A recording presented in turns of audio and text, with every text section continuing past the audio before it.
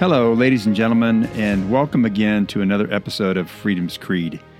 I am happy that you're tuning in, and really, to begin with, I must say that the topic that I have chosen to discuss today is not a favorite topic at all, but I believe that it needs to be talked about. And with this topic, it's one that we get pulled on from so many different directions. There's so much information that we have access to. Much of it is not believable. Much of it surrounds a particular narrative, and it's difficult to weed through all the mess and get to something that we believe is accurate. And by no means am I saying that the things that I say are 100% accurate all the time. But my objective and intent is to be accurate with the information that I provide you, my listeners. But I'm fallible. I make mistakes. And it's not to say that I can never make a mistake, because I do. And if I do make mistakes, I certainly want to come back and correct those mistakes in the future. So that's certainly my objective in going forward, not just with today's topic, but with anything that I discuss or talk about on my podcast. The focus of this podcast episode is the consequences of behavior. All of us are probably aware of the statement that says that our choices determine our destiny. I believe that that's true. I look at choices in my life that have impacted my life in a positive way. My marriage to my wife, the choice that I made to obtain my formal education, the choice to be disciplined in my personal behavior, the choice to obey the laws, which is part of living in a civilized society. Naturally, there are choices that I have made in my life that have been not so positive, not so beneficial to the outcome that I had desired at the time. And those choices, I think, are what make us human beings. They are choices that, we can't all make correct choices 100% of the time in our life, but we certainly ought to be moving in that direction to be able to make the best choices that we can on a regular basis, day to day. And it's true, we're not the sum of all the good and bad choices that we make in our lives, but certainly we want to try to eliminate those negative or bad choices compared to the good or the positive choices that we make. What I am focusing on today is what happens when we choose to react to law enforcement negatively. What are the consequences of such a choice? And specifically, I am talking about the Black community. That is what is in focus in the news today, because we have these incidences of police shootings of Black men.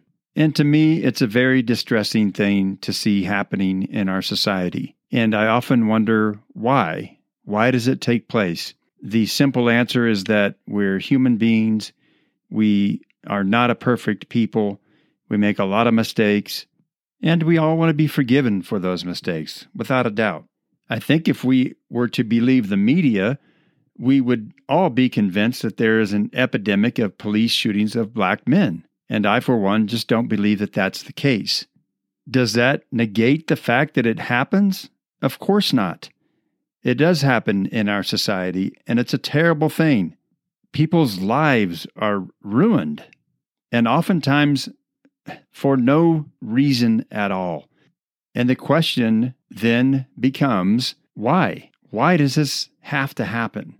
To answer that question, there are probably as many answers as there are people who are involved in these cases, because each case or circumstance is different. And in all the cases, regardless of the differences in those cases, due process must be allowed to play out, and justice will hopefully be served. I'd like to read now a quote from Barack Obama, something that he said back in 2008 on Father's Day. He said this, quote, "Of all the rocks upon which we build our lives, we are reminded today that family is the most important. and we are called to recognize and honor how critical every father is to that foundation. They are teachers and coaches. They are mentors and role models. They are examples of success and the men who constantly push us toward it. But if we are being honest with ourselves, we'll admit that what too many fathers also are is missing from too many lives and too many homes. They have abandoned their responsibilities, acting like boys instead of men, and the foundations of our families are weaker because of it. He continues, "You and I know how true this is in the African American community. We know that more than half of all black children live in single-parent households, a number that has doubled since we were children.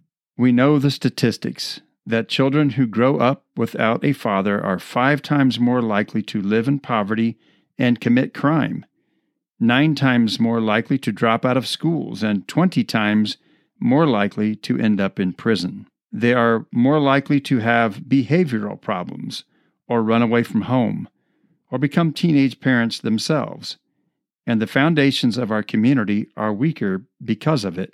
End of quote. And sadly, in the 13 years almost that Barack Obama said these words, it seems to me that very little has changed in that regard. Now, it is true that police shoot people of all races. However, per capita, more black men are shot than any other race. That is true. And if you ask me, it's a terrible footnote on a civilized society. But nevertheless, based on some statistics that I will read momentarily, there is causation. But contrary to popular belief, it's not because of a bunch of racist police officers. Is it true that there are bad police officers and bad cops on the streets? Of course. Anyone with any common sense or a brain can figure that out. And typically, we hear this from all segments or corners of society. But how often do we hear the same thing said about the general population? That there are also bad people who choose to break the law. I don't know about you, but I rarely, if ever, hear this. Journalist and author Jason Riley wrote an article subsequent to the Ferguson, Missouri shooting of Michael Brown, and I'd like to read some quotes from that article. He said this, quote, "Blacks are just 13% of the population, but responsible for a majority of murders in the U.S., and more than 90% of black murder victims are killed by other blacks. Blacks commit violent crimes at 7 to 10 times the rate that whites do. The fact that their victims tend to be of the same race suggests that young black men in the ghetto live in danger of being shot by each other, not cops. Research has long shown that the rate at which blacks are arrested is nearly identical to the rate at which crime victims identify blacks as their assailants." He goes on to say that racial profiling and tensions between the police and poor black communities are real problems, but these are effects rather than causes, and they can't be addressed without also addressing the extraordinarily high rates of black criminal behavior. Yet such discussion remains taboo. Blacks who bring it up are sellouts. Whites who mention it are racists. And finally, he says, pretending that police behavior is the root of the problem is not only a dodge, but also foolish. Romanticizing such behavior instead of condemning it only makes matters worse. Close quote. Hearing this type of straightforward language is difficult but necessary. It's akin to when we did something wrong as kids and we hated to hear the truth come out of our parents' mouths. Next, I'd like to read something that I found on pbs.org, and it originated from a gentleman by the name of Reverend Dr. Frank Thomas, and it's entitled 10 Rules of Survival If Stopped by the Police. And though he directed his comments to black men, It's good advice for all of us, no matter who we are. Number 1, be polite and respectful when stopped by the police. Keep your mouth closed. Number 2, remember that your goal is to get home safely. If you feel that your rights have been violated, you and your parents have the right to file a formal complaint with your local police jurisdiction. Number 3, don't under any circumstance get into an argument with the police. 4, always remember that anything you say or do can be used against you in court. 5, keep your hands in plain sight and make sure the police can see your hands at all times. Number 6, avoid physical contact with the police. No sudden movements and keep hands out of your pockets. 7, do not run, even if you are afraid of the police. 8, even if you believe that you are innocent, do not resist arrest. 9, don't make any statements about the incident until you are able to meet with a lawyer or public defender. And number 10, stay calm and remain in control. Watch your words, body language, and emotions. Again, this is good advice for anyone. It seems that oftentimes people have a reason to run from the police, and this is never a good idea. If you've done something wrong, just accept it and be as calm as possible and live to fight another day. And even if you believe in your heart of hearts that you've done nothing wrong, just accept what's going on and deal with the outcome later when you're still alive and you can do so. In August of 2020, Willie Richardson, writing for the PatriotPost.us, in an article entitled "Dear Black Men, Stop Resisting Arrest," had this to say, quote, "My father kept our home in order. He regulated the tempo and supervised activity. He made sure law and order was established at a very young age. So what? I'm black. Shouldn't I have an unfavorable disposition toward police? It's all in the melanin, right? Absolutely not. There's not one decision I made in my life based on my skin color. Character is my culture. Culture doesn't have a color." Close quote. I think that that's an interesting perspective, that he would say that culture doesn't have a color, as if to say that as human beings, we have cultures, but those cultures don't revolve around the tone of our skin. I think that that's very profound. I now want to focus on an article that was written by John Gibbs some years ago in writing for the Federalist.com. The article is called, "If You Don't Want Police to Shoot You, Don't Resist Arrest." He starts off by saying this, quote, "Can you believe we've gone from honorable causes like fighting for the right of black people to attend college to defending black criminals who foolishly mouth off against, run away from, and fight with police? Police who are putting their lives on the line to protect us from criminals?" He continues with another lengthy question by saying this, "Can't the protesters at least defend young black men of honor, quiet heroes going against the grain by wearing their pants around their waist, refusing thuggery, weed smoking, and hustling? Those who marry one woman, have all their kids with that one woman, proactively raise those kids to be successful, productive citizens, and love only their wife and no other woman? Those who work an honest job with integrity, intensity, and discipline, no matter how menial the work?" And then incidentally, he says, selling illegal cigarettes on the street or bootleg CDs on the corner doesn't count as honest work. He goes on, "The police are not shooting black men like me. Why? Because I am not a criminal, and when the police stop me, I politely do what they say, and they leave me alone. I do not run away, fight back, or mouth off. It's really pretty simple. Why is no one asking how these men's families and communities failed them so badly that they became criminals or thugs? Discipline happens in the home, and it starts early. When it doesn't, the police are left to clean up the mess of deeply broken human beings who were already doomed before their first interaction with the law. It's totally unfair to ask the police to treat hardened criminals with kid gloves.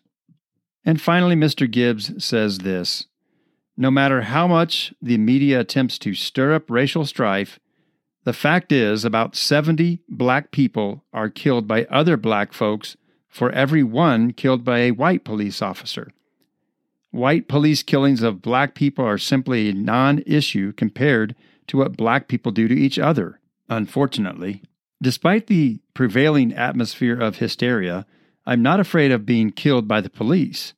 Quite the contrary. Sadly, the data shows I'm much more likely to be victimized by a fellow black man than by a white police officer. End of quote. Listen, the tragedy that happened last year with George Floyd and now most recently to Dante Wright is utterly sad. And we all wish that it would never happen. And these terrible incidences can't afford to be politicized. Yet that's exactly what's happening on nearly all sides. The consequences of our behavior are inescapable. If we choose to do something that we should not do, then we are no longer at liberty to choose the consequences. It's that simple. Running from the cops, resisting arrest, fighting back are all terrible choices, and the consequences of those choices can, in some cases, be fatal, and it's not the right choice to make.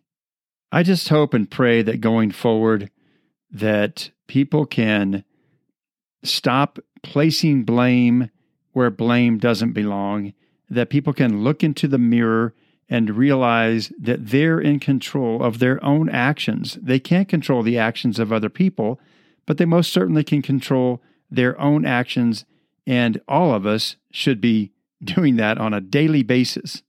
And with that, even though it was a very sober topic, as always, I want to end with a positive quote, and this quote today comes from Dr. Ben Carson, who is a world-renowned neurosurgeon, and I think it's very appropriate for what we've talked about. He had this to say in his book, One Nation. Quote, unless we are able to apply both condemnation and praise equally and objectively, we will do nothing except exacerbate the social relationships that are vital to a healthy society. The problems facing America are so overwhelming that we can ill afford to expend energy on issues stimulated by bigotry of any type. Unless we are able to focus on the big picture items, like many societies before us, we will be agents of our own destruction. I strongly believe that if we adhere to the creed, one nation, under God, indivisible, with liberty and justice for all, that we can avoid the pitfalls that have so effectively disabled the pinnacle nations that preceded us. Let us live the words rather than just allow them to roll off our tongues without thinking. End of quote. Ladies and gentlemen, if you can think it, you can plan it. If you can plan it, you can do it.